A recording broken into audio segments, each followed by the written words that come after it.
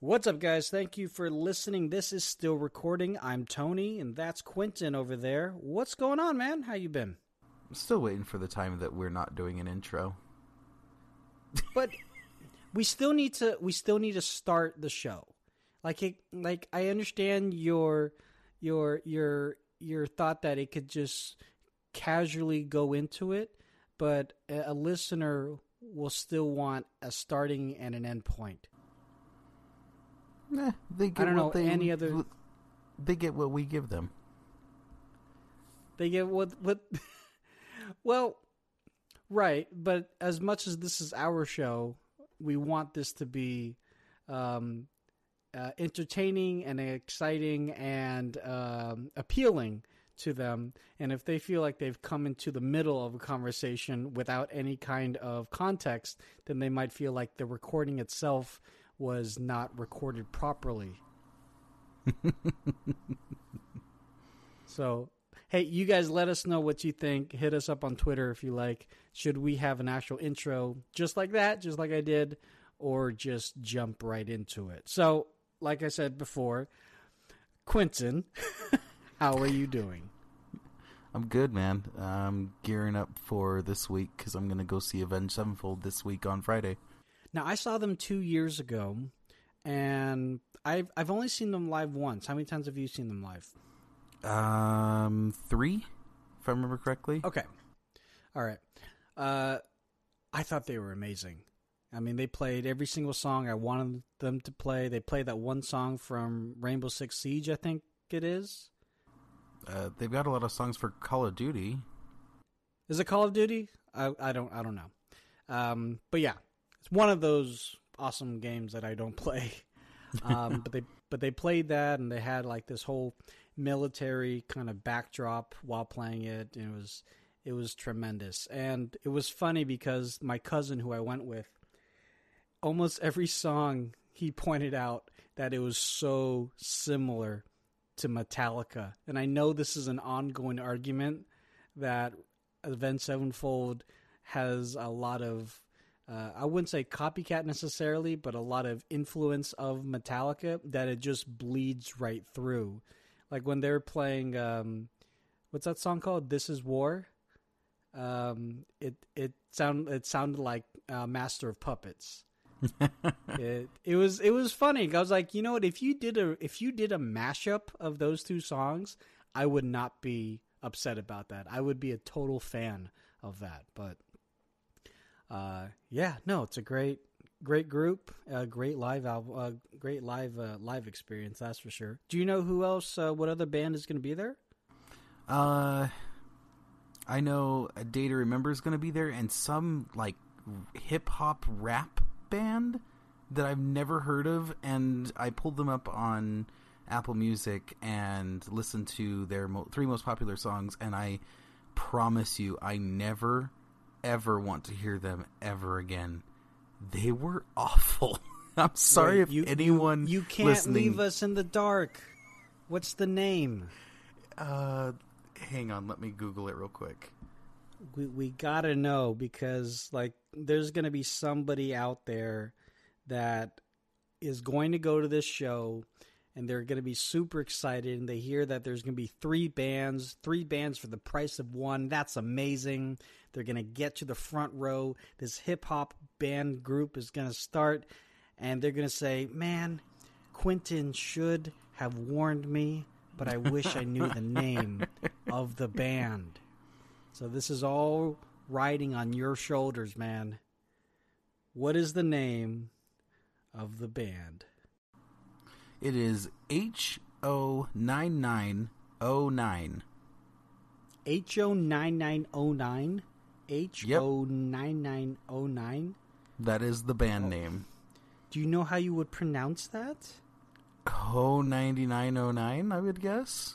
Once again, I'm sorry if anyone likes the music, but oh my gosh, I listened to their top 3 songs and my ears bled. My ears straight up bled.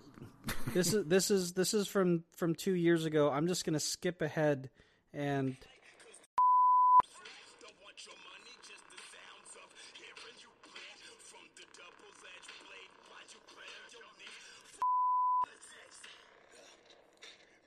Okay, well, You're there gonna you go. have to bleep that. It's a different kind of R&B, a different kind of rap that I'm normally used to. By the looks of it, it is very similar to shock rap of the likes of Insane Clown Posse, ICP. Which, to be perfectly honest with you, I was a huge fan of ICP back in the day. But then I saw the light and realized how silly I was pretending to be a juggalo, which was a thing. I'm proud you had that ability to grow up. I'm like Peter Pan. I never wanted to grow up, but then something happened. It's like, oh, this is BS. But this kind of music it's not new. I mean, the whole kind of horror genre music even dates back all the way to like classical times, where there were certain composers, even like Faust, for example, that their music was, almost, one would say, inspired and comes from the voice of the devil. And this definitely is very much of shock rap. It's fine. But that's the thing, like, there's gonna be somebody out there. And I will say this, as much as you don't like the music, or I didn't really enjoy that little snippet that I heard, live shows they will turn you into a fan. And it's a weird feeling, because you will go in there saying, I hate this band. I hate it when they played on the radio. I hate it when my friends talk about them. But it's just a weird feeling that sometimes, and not all the time, but sometimes you'll see the band get up on stage, and the lights and the smoke and the crowd will just make you go, huh, okay. They're not great, but I'm stomping my feet, so that's something. Well, what I look at the other two bands, Avenged Sevenfold and A Day to Remember. I know their music.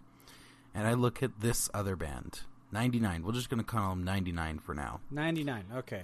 Ho 99. Ho 99. I don't hear any sort of relation at all.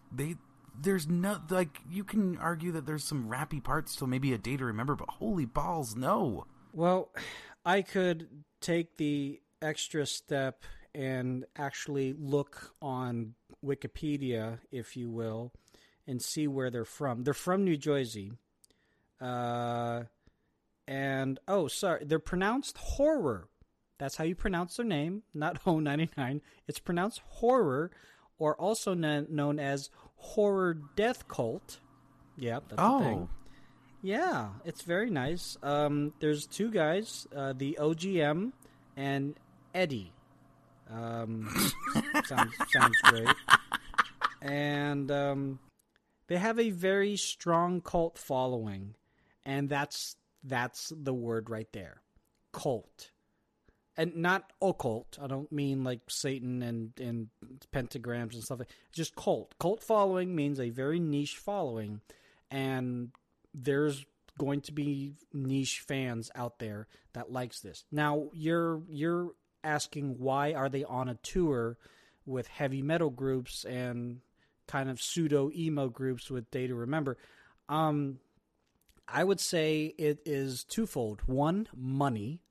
Because this is the only tour that their manager could sign them to at this point in time for one reason or the other. And two, it's another way to expose, possibly, it's altruistic to rather non-altruistic to expose other people that aren't necessarily into hip-hop, and this might be a bridge to maybe get them into hip-hop. Because if you think about it, they're about horror, they're about shock and awe, right? Isn't Avenged Sevenfold kind of about that, especially when it comes to their stage shows? I mean, they're all about lights and fire and, like, blowing crap up. And to warm you up to that, you got these guys. And I don't know what they're going to do on stage, but whatever message that they're trying to come across with, it might resonate with the other youngins out there. And I'm including you as a youngin. So well, I certainly hope not. There's nothing wrong with being a youngin. I just found out the other day, Quentin, that because I'm born in 1983, I'm considered a millennial. Okay? So there's nothing wrong with being a youngin'. There's nothing wrong with being a millennial. It's how you use it. It's how you live your life. And so, however that is, I just hope you and your wife enjoy the show. I do hope to get to another live show in the next year. Apparently, we have like 3 venues around here that are like stadium, outdoor arena style venues that I would love to take my wife and my kid to, even my daughter, because she likes some of the music that I listen to, which is awesome. But I think we're going to have to put that off until next year. I'm going to throw a little correction out there. My wife actually isn't going. She is not a fan. Oh, I apologize. Enjoy your time away from Quentin's wife, and do whatever you like to do. He will be home safely. Yeah, no, the funny part is she wanted to do something nice for me and saw that the Avenged Sevenfold was coming. And so she actually contacted one of my friends and asked him if he would go to the concert with me and she would get the tickets. Which I think is hilarious because thinking from his perspective, just your friend's wife calls you and says, "Hey, I'm going to buy you and your friend a ticket to go see a concert. Will you go?" That's a hard question to ask.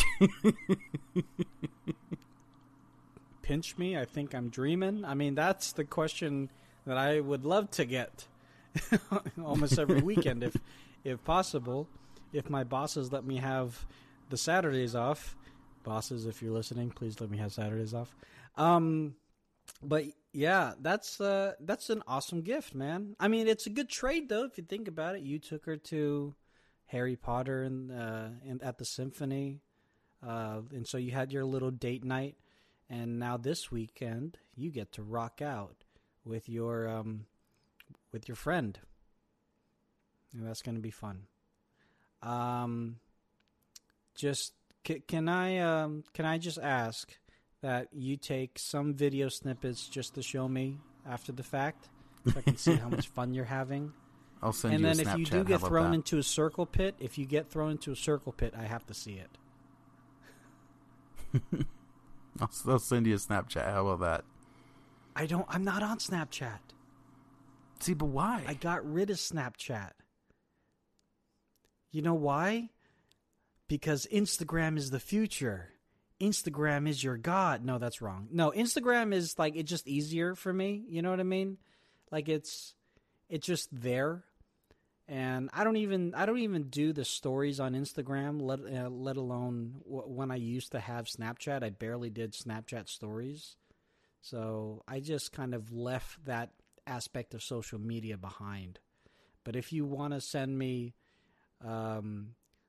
copies or downloads of your Snapchat stories and send them to me in Facebook Messenger, you can do that. I'll take those. I think the only time I use Snapchat stories is when we were in CES. Yeah, I think... Okay, that wasn't the last time that I used it, but that was definitely a prominent time to use it.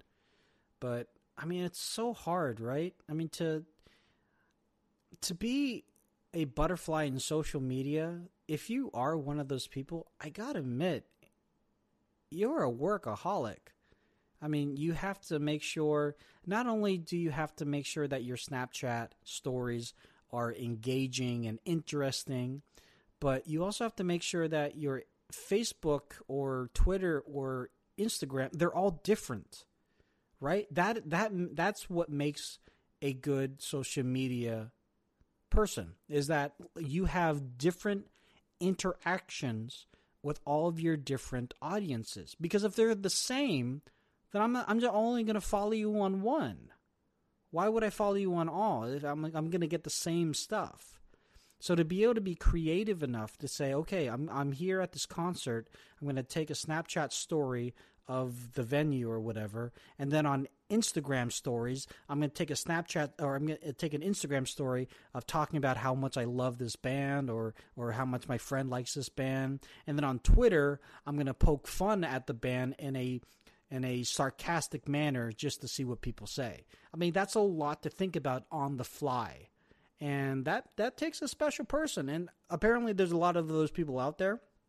And maybe it has to do with the kind of characteristics of that individual, or maybe it just has to do with how people are growing up in this world of social media. I don't know. See, this is one thing I just never understood. Do you remember Vine, right? Yeah, I was actually a fan of Vine when it first came out. Like right after Twitter got them, I thought that it was a very creative kind of way to take 6 seconds and do something, make it interesting, and make the next 6 seconds interesting. Yeah, this is one thing I've never understood, is because why didn't the people who run ads, or at least a few of the bigger ones that run ads on YouTube, those ads that have after 5-10 seconds you can skip it. Yes, no, I see where you're getting at, and I will say this: that is 1,000% Twitter's fault. Twitter to this day has an issue about monetizing their platforms. They don't know how to monetize Twitter. They don't know how to properly monetize Periscope. And without a shadow of a doubt, they had no idea how to monetize Vine. And maybe it's not the fact that they didn't know how. It was the deals that they were making with the advertisers. They couldn't come to a consensus. Thus, the money ran out. And that's where Vine goes away. They do now have sponsored stuff in Periscope. There's sponsored Periscopes that you can watch. There's obviously suggested and sponsored tweets that come up that you have to pay for. So they're slowly but surely figuring out how to recoup the money that they've been losing so many years. But yeah, when it came to Vine, it was too little, too late to fix that. Well, I'm wondering about the people who run ads on YouTube specifically, because those are the ones that are already there that have the 5-second skippable ads, and you don't see anything, especially if a movie trailer or something, you don't see anything in the 5 seconds except for this has been approved for all audiences, and then you hit skip and you move on to your video. So why not have these Viners and hire them and have them make the intros or whatever? Yeah, I mean, one of the ads that was actually very resourceful when it came to that 5-second skip button was Geico. You remember those Geico ads where they said, "We only have 5 seconds to show you this, and we're about time out. So with Geico, you can save 15% or less." And that was all within 5 seconds. But the ad itself was a good minute. You could continue with the ad if you wanted to. But in those 5 seconds before you could hit that skip button, you heard everything. And it was clear, concise, straight to the point, and it was creative. So to that point, if Twitter took those marketing advertising campaigners and used them in the Twitter advertising platform, that could have helped them in Vine, but they didn't. They for whatever reason, they did not do it in time. They did not make the right deals. They couldn't figure out when would they put the ads exactly? Would they put it before your 6-second Vine? So essentially you had to wait 6 seconds to watch 6 seconds worth of ads. Another social media company who has kind of faltered a little bit in trying to figure out how to monetize their platform is Snapchat. The Snapchat ads are actually pretty good because they're interactive to a point, and they're in between Snapchat stories between people, or in a Snapchat sponsored story or something to that effect when you go into the Discover page. I don't know what Snapchat looks like anymore, but I do know they did have ads. They were interactive, and if you wanted to skip it, you could. But a lot of them were so appealing to the young audience that people were taking snapshots and screenshots with their phone of the ads themselves because they thought it was so funny, and then they would retweet them or they would re-snap them with their own their own modifications to an ad. And they know it's an ad, but they don't care. They just think it's really funny. There are modifications to it, but it still gets the message out of whatever that advertising, whatever the ad is. Mm-hmm. So whatever the case is, like Vine had a great idea. They just did not know how to continue. And that's kind of where Snapchat is right now between Snapchat stories and Instagram stories. Yes, Instagram stories is a complete ripoff of Snapchat stories. Fine. Snapchat stories continues to have sponsored faces that you cannot get on Instagram stories. But Instagram stories has, to this date, way more interactive and impressions on on Instagram stories over Snapchat, and that is huge. The fact that Instagram stories is so new and way more people are using it, a lot of Snapchatters are using that over Instagram, that's a big deal. And so Snapchat is going to have to try to do something to pull people back. They tried it with the Snapchat spectacles, those glasses I'm sure you've seen. Do you know what I'm talking about? Yeah, they look bizarre. Yeah, the $100 Snapchat glasses that really only work if you are viewing the video through Snapchat. Otherwise, when I've seen it reshared on Facebook, it doesn't look like anything special. And it's cool. It's a cool idea, but again, it's like not a lot of people have $100 of income to just throw to a pair of disposable glasses. So they really need to try something out differently. And I know Snapchat has they've partnered with AI companies. They partner with AR companies, augmented reality companies, because they're basically an augmented reality company themselves with all the faces, with all the masks that they have. But in retrospect, you're looking at Facebook, who freaking owns Oculus. Okay, speaking of Facebook, I want to interrupt you there and bring something up. I'm going to set the stage for you, in fact. So here I am at home, and my wife calls me over and says, "Hey, I want to show you a video."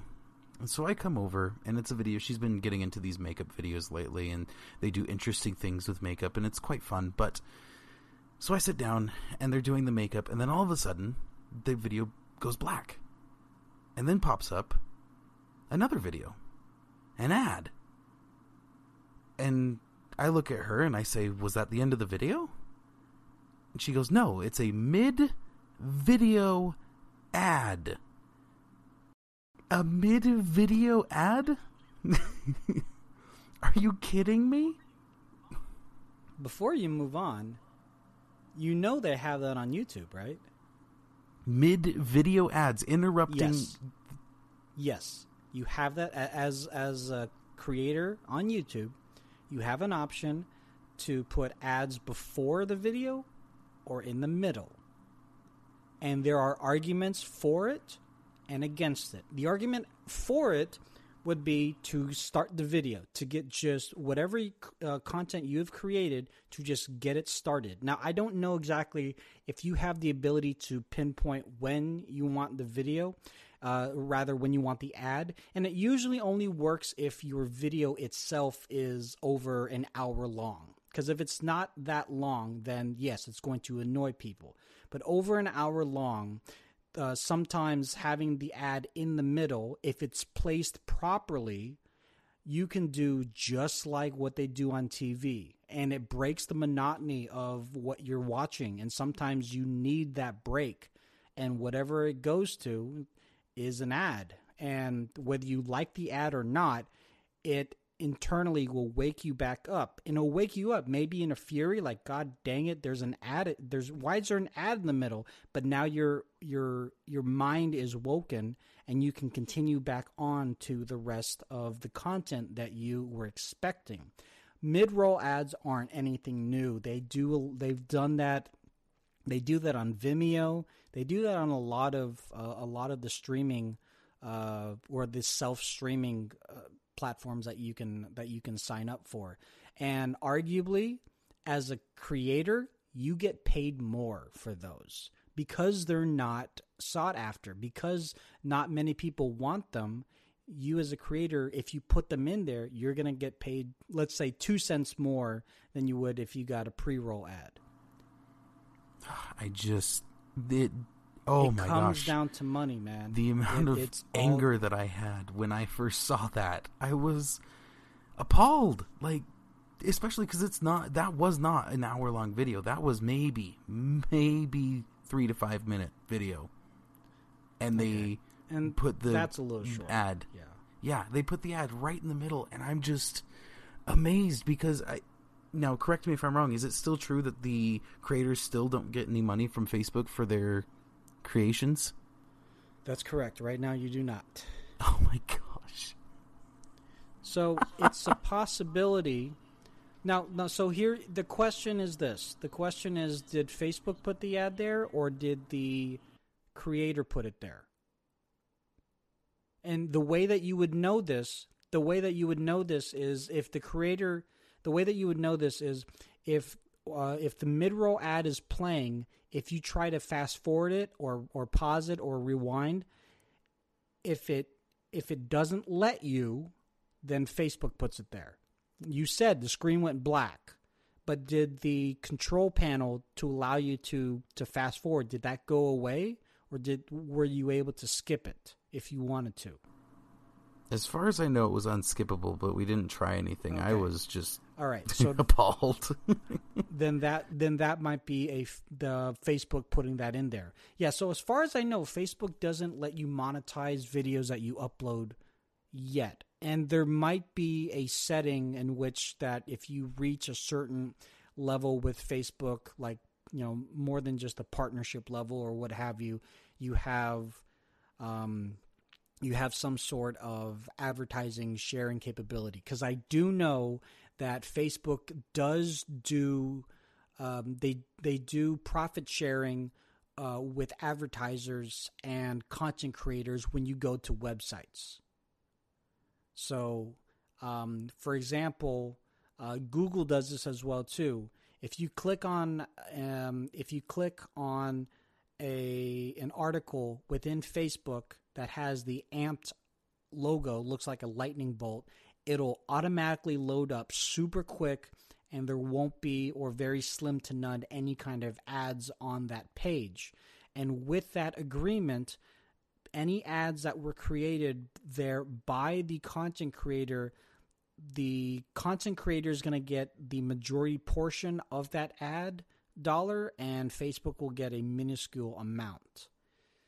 So as we've come to see Google go from a up and coming startup to combat against the likes of Alta Vista, Yahoo, Ask Jeeves, and all that kind of stuff, we now know Google as an ad agency. That's exactly what Facebook is. That's exactly what all these social networks are. They're advertising companies. That's all they are. And we're using their platform because we want interconnection and hug people in a digital sense. But because they're free platforms, they have to make money.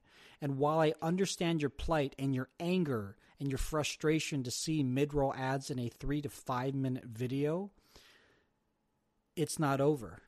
I mean, I remember when they were saying way back in 2007 that on Verizon, the carrier that I'm on, that the VCast videos that were free, well, they were not free, but I got them for free because I worked there. But the VCast videos, pretty much of whole episodes of like Family Guy and The Simpsons, in 2007 or 2008, they were going to start showing ads at the beginning of those episodes. And the ads were going to be 15 to 20 seconds long, and I was livid. And then I remembered, even though Verizon's a huge conglomerate, they've got money coming out the wazoo and everything. That's just how these things work. And I'm not a fan of it necessarily, but there are a huge amount of, I would say, watchdog groups that make sure ads like this aren't intrusive, that they abide by a moral code, and if they go over the edge a little bit too much, you can make a I would say a claim, but you can make a stink about it. What's the word I'm looking for? Yeah, I mean you could do that in a but in a formal sense. You can say, hey, this ad is intrusive. It is not what I was expecting, and this, that, and the other thing. And if Facebook or Instagram or whoever gets enough people saying this kind of ad or this advertiser itself, I don't ever want to see this, then they can start pulling those ads. It's even worse in other countries, man. I mean, here in the United States, we've got a lot of liberties that we should be grateful for, and this is a minor issue. There's there's some other countries out there where their ads are solely controlled by the government themselves. And whether you like it or not, you got to take it and you got to watch it. You can't skip it, and you walk out of the room for 15 seconds if that's what it takes. I mean, the games on our phones, the freemium games. I mean, sometimes when they're like, hey, you get a free spin at the wheel, but you have to watch this ad. I'm like, yeah, I'll watch an ad. Next thing I know, the ad is a minute long. But for me, it's like, for the game that I'm playing, it's worth it, so I get extra gold just to spin that wheel. I don't know. I guess I'm a little bit more, because I've seen both sides of the coin. I've felt the frustration, but I've seen the benefits from it as well too.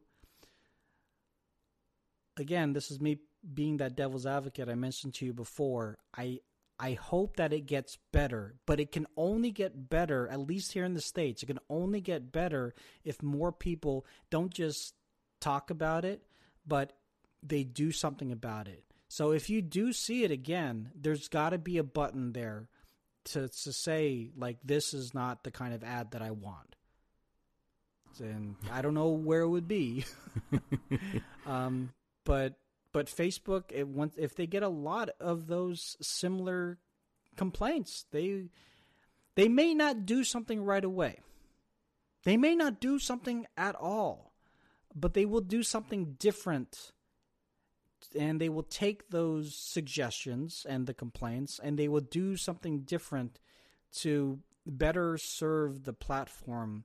And little by little, your complaint in 2017 of this mid-roll ad will be nothing but a memory.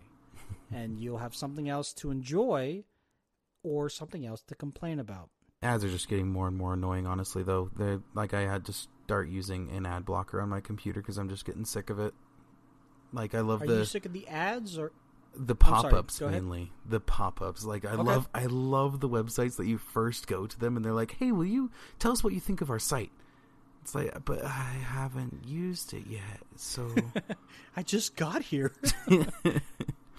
Or the ones that what do you want from me? They pop up and they say, sign up for our mailing list, or my personal favorite, sign up for our mailing list or you can't use our website. Oh, yeah, that's a big no. Yeah, I've seen those. Yeah, definitely, man. So it's funny. Chrome in the near future will have its own ad blocker built in, and this is an ad blocker that has been approved by an advertising consortium. So it's not just Chrome created and they said, yeah, we're going to block everything that's not a Google ad. That's not true. But what they are looking to block are intrusive ads exactly like what you're referring to, full page ads, and a few other things. So I know you're on an ad blocker. Continue using that if that is your thing. But for people who don't have an ad blocker or they're not too sure about the moral quandaries of using an ad blocker, Chrome will have their own built in. So hopefully some of those websites that have those annoying pop-ups won't have those pop-ups pop up at you. If I could recommend a few things too, for me, it's not so much the ad, it's more of what the ad is tracking. Because even if you're not on Facebook, Facebook tracks you. Even if you're not logged into Facebook, even if you do not have a Facebook login, Facebook can track you. And how they do that is with those little like buttons on other websites. So there are services that you can use. Privacy Badger by the EFF is one of them, and that can secure your cookies. That can block your cookie transfer. It can block. I don't think it blocks your IP address, but it does a few things just to make sure that when you're traversing the internet, you're going to things to look at, and people that you are expecting to see your stuff is seeing it. Privacy Badger, check that out. And that will help you, and that's completely free. And again, that's more for the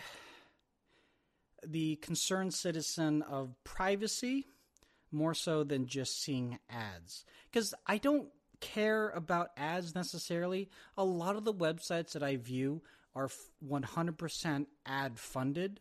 So as a content creator myself, I feel that it is my duty to return the favor and let them show me their ads.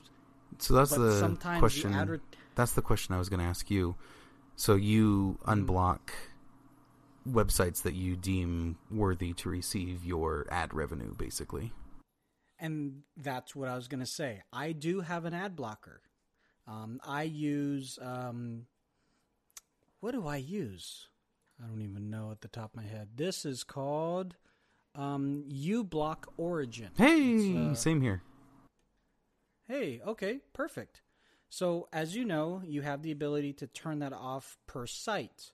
So there are websites like Paul Thurrott's website, Mary Jo Foley's website, Android Central's website, The Verge. The Verge is backed by whatever, but a lot of these other, relatively medium-sized blogs are 100% ad, run, essentially.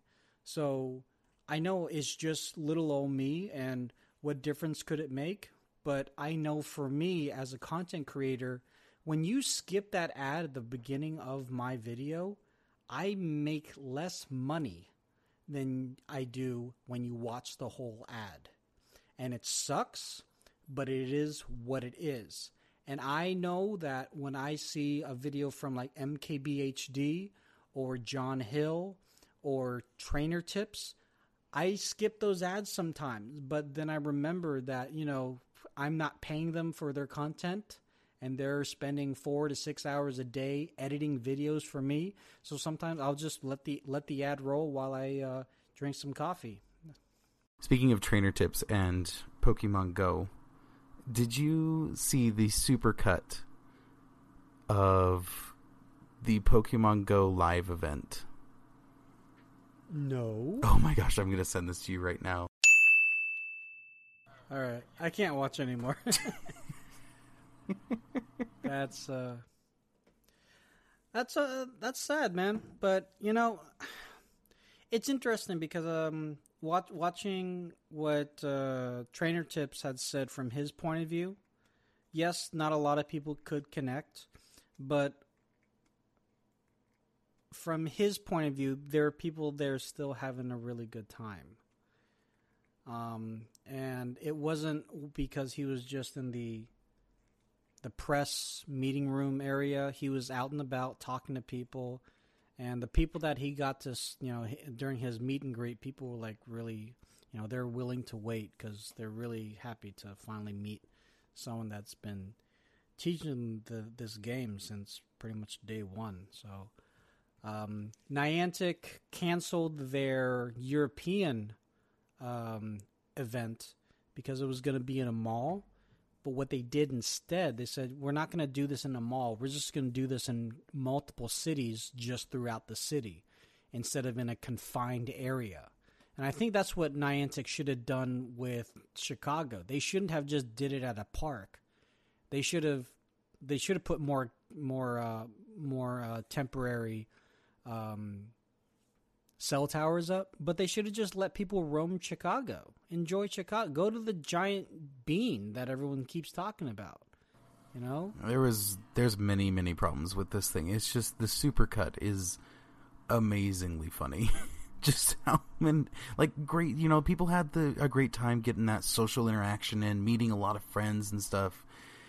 But when it comes to the actual game, which is why a lot of people were actually there, it was kind of painful. Yeah, no, I don't doubt. I mean, Niantic did this from day one. They did not expect that many people to enjoy the game like they did. And from day one, for about a month, people's games were crashing, this and that. But they fixed it. And so my point is this, like, Niantic is still a young company. They're not a gaming company. They're not. They're a technology company that deals in location-based services. And their services up until now have been kind of niche. They had Field Trip, they had Ingress, which, you know, arguably is nowhere near the impressions that Pokemon Go is at, but it still has a cult following. But they're gonna fix it. It does suck. I'm not saying that it was all, you know, roses and stuff for people who went to the event. I'm sure people spent a lot of money in hotels and food and travel and everything to get out there, only not to play the game. But I hate to sound like, because I would probably be very pissed off as well too. And I don't know how the atmosphere was itself, because I wasn't there. But when you're the first people to do something, there's bound to be bugs. Well, this at this point isn't really a bug problem. This is a service problem, from what I understood. But that's part of... Yeah, it's a service problem, but the bug was they just didn't have enough...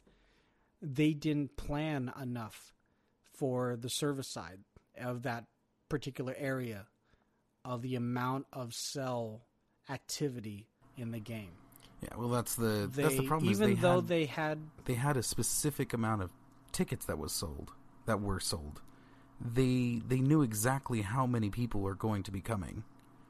Like, they had to have been at least semi-aware of this, of we're going to have 15,000 people here. The cell towers here can support, let's say, 8,000. We obviously need more. Like, they had to have known this beforehand. And here's what happened.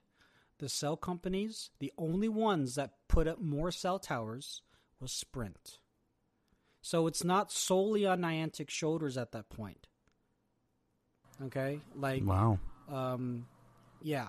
Verizon didn't want to. AT&T had no interest in doing it. Since Sprint was already a sponsor of Pokemon Go, because, you know, they're Pokestops and gyms and stuff like that, they were an easy company to go to and say, hey, can we put up more cell towers? Yeah, sure. But considering Sprint is not, you know, they're no longer the number one carrier in the United States, they're not going to help that many people. And with the amount of international travelers coming using SIM cards like from AT&T or T-Mobile as temporary SIM cards to be used in the U.S., they were SOL. But the weird thing is this. The weird thing is, after the actual event, when people went out into the actual world, when the raids started, there were a lot less issues. And that's the interesting thing, because people were spread out and the cell towers could handle the load. They could handle the threshold. So it goes back to your original point of it would have probably been better if they had let people just roam Chicago. To just roam, to enjoy Chicago. The whole point of this game, the whole point of Niantic's apps, all of them, is to go to a place, hey, this is a Pokestop, but it's also a statue. Let me see what this statue is like. Not to be confined to a park. Not to be confined to a mall like they originally planned to do in what's it called? In Europe. They did the Lapras event tremendously well. From what I could tell, from the vloggers that I followed and from the what I've seen on the Twitter feeds, everybody got their Lapras. They got multiple Laprases, and it was in multiple areas of Japan. It was all up and down that coast or whatever, and people had a hell of a time, even when it was raining, because it was an event that let you look at Japan. a place that maybe a lot of us who aren't from Asia or haven't been to Japan often just go check out. And that's what I believe Pokemon Go to innately be a huge benefit to people that want to get up and go. You said yourself last week, your cousin, this is one of the most active times you've seen your cousin, go play this game. And there's so much more that, when I was in San Francisco, there was a gym that was a mural on the side of the building. I've never seen the mural before, and it was gorgeous. And yeah, I didn't spend time like finding out who the artist was, this, that, and the other thing. But even for the split, like 5 seconds I was there, I was able to take in a piece of art that I would never have been able to take in before, because that's not on any kind of Yelp map. It's not on Google Maps for me to go check out. That's so that's what I like about Pokemon Go as a game, that it does ensue interactivity with random strangers that may or may not be familiar with you as a person, but also it lets you get up and see the world for what it really is. Just don't look down your phone when you're crossing the street. You're going to get killed. I'd like a death toll count of how many people have died from playing Pokemon Go. I think that would be an interesting number to have. Yeah, I mean, that would, this has been an issue with cell phones, right? And I think it's Honolulu, one of the major cities in Hawaii. They're instating a ticket, a traffic ticket. I don't think it's a moving violation, but it's for pedestrians. If you are crossing the street while looking at your phone for any reason, you can get a ticket from $15 all the way up to $99. And the reason why they did this is they said that this particular city in Hawaii has one of the largest numbers of traffic accidents and deaths for just pedestrians crossing the street without looking. Wow. And I know you've seen videos of people, getting hit by cars because they were, crossing the street when they had a red light and this and that and the other thing. And apparently this particular city had a lot of it, enough to say we need to start ticketing people. Now the problem is that beat cops don't want to just be hanging out at corners making sure people aren't looking at their phones. So the enforcement of this is going to be very interesting to see if the police officers actually do this. And we'll see. We'll see a year from now if the death toll and the accident toll has gone down. But if it does, it's going to set a precedent. And I think, in my opinion, it is a really good precedent, because I can't tell you how many times I have to tell my son to look up, to look. Just because we've got a green light doesn't mean that everyone else knows that we have a green light to walk across that street. I even find myself sometimes looking down my phone. I quickly have to, wake myself up to say, look straight. Just, it's not that important. 5 more steps, you can look at your phone. It's not that important. Yeah, it's definitely not as important as a lot of people make it out to be. This new world that we live in, and that of staring down at our phones, that's kind of why these crazy augmented reality goggles and glasses that we have from Microsoft and we have from I think Mirativ is another one. I mean, they're not necessarily the future of mobile communication, but it at least gets you the 2 things you need. You need to go to a place alive, but you also are able to have a continuous interaction with whatever it is that you're doing. And 10, 20, 30 years from now, if everybody's looking straight and they're also looking on their Twitter feed, that's just going to be the norm. And that's kind of what Google Glass was trying to do, and it obviously failed for one reason or the other. But I truly believe that in the future we're going to have this augmented reality thing always on, whether it be a contact lens or somehow some sort of embedded technology, or if you for the simple kind of implementation, it would be with the glasses. See, what I'm really hoping for is the augmented reality with cars. I think that would be the best thing, to be able to see the lines on the road if it is like pouring rain and you can't see anything, or it's covered in snow. You can still know where the lines are supposed to be, because that's the thing I hate the most, especially living in Utah, is we can get dumped on so fast. Well, by the time that we get augmented reality with cars, we're going to get to a level A autonomous car driving system. That's my firm belief. Because we already have LiDAR, we have radar detections. There's a lot of safety measures in cars that will notice that you're veering out of your lane, and it will automatically correct it for you so you don't have to. That's already here. And so if I think that in about 20, 30 years, we're going to get to a point where a lot more cars, not necessarily just the high-end ones, will have augmented reality on your windshield so you can see the lines, just like you said. But that would be more so of a matter of a safety blanket, or just a point to say, yes, you're in the lane, don't worry about it, but the car has got you. The car is doing it. You don't have to necessarily worry where the lines are, but I'm going to show it to you anyways, just so you can feel at ease. Yeah, I know a lot of my wife's family doesn't think that auto-driving cars are going to be a big thing anytime soon. I know of one particular family member that said he said it was looking at about 50 years out, and I'm like, have you ever sat in a Tesla at all? Ever? Because it's here. Right. And there's already tests and actual full-on tests for fully autonomous big rigs. I mean, the thing is, a lot of people are afraid that autonomous cars are going to take away jobs from taxi cabs and, the ride-sharing services and things of that nature.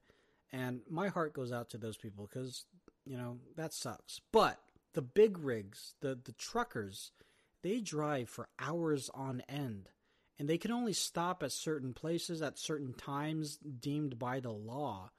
But if they were able to take a snooze for 15, 20 minutes and be 100% or as close to 100% safe as possible because of this technology, I don't see why any of them would think that the self-driving cars or the self-driving trucks would be looking to take their jobs, because there are still many, many facets of that particular profession that requires human hand.